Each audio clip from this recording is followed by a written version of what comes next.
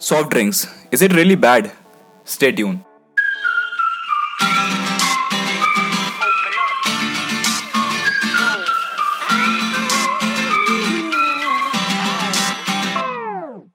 Well, hello, is this thing on? Is anybody listening? A brand new day has begun. The first thing that I want to do, make sure that you feel it too. So I'm not the only one. Come on and let me up, it's a brand new day. Open up a little happiness today. So I can be someone new.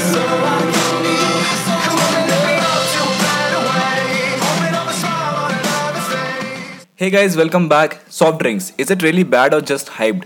Coke or this 25 grams of sugar packet. If I'll ask you to consume this amount of sugar mixed in water at one go, can you? Even if you try, I'm damn sure that most of you will vomit that out. So I guess most of you will say no. But if a company adds a secret formula, some emulsifiers and preservatives, then it's no more like water. Since most of the soft drink manufacturers add phosphoric acid in their products, which gives it a tangy flavor and also seizes the bacterial formation in the sugar syrup. So in a way, the companies are also aware about the high amount of sugar which they are using in their products to make it delicious or make us addicted. So they need something to balance it out, and that something is the phosphoric acid. In this 200 ml of bottle, there is around 22 grams of sugar, which is equivalent to about 4.5 teaspoons of sugar. Why no sugar is a vast topic of discussion, and I'll surely make a separate podcast for it. But for now, let's stick to aerated drinks. As we have discussed about the high sugar content in these drinks, according to me, that's the only reason for its high demand.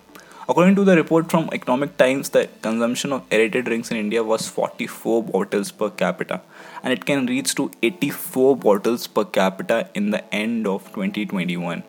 And it is 1489 bottles per capita in Mexico, who is the highest consumer of aerated drinks in the world. There is a movie named as That Sugar Flame. I would highly suggest you to go and watch it.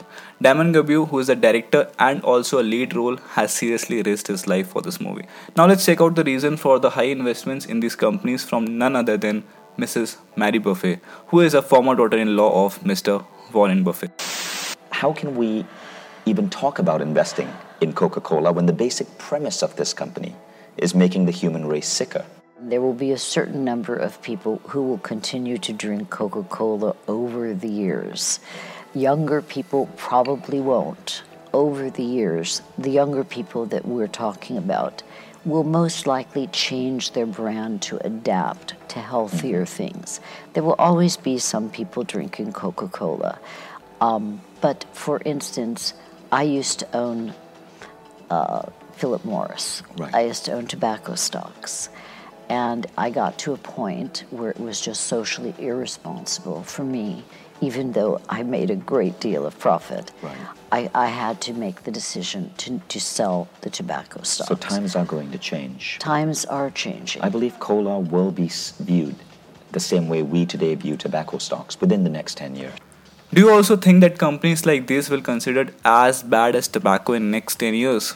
Well, Coca-Cola or any other soft drink manufacturers are not the only companies who are manipulating the facts. Before we end this, I'll tell you one fun fact. John Pemberton, who was the inventor of Coca-Cola, was a morphine addict after he got wounded in the Civil War. Coca-Cola was the type of medicine which he invented to substitute the harder drug like morphine.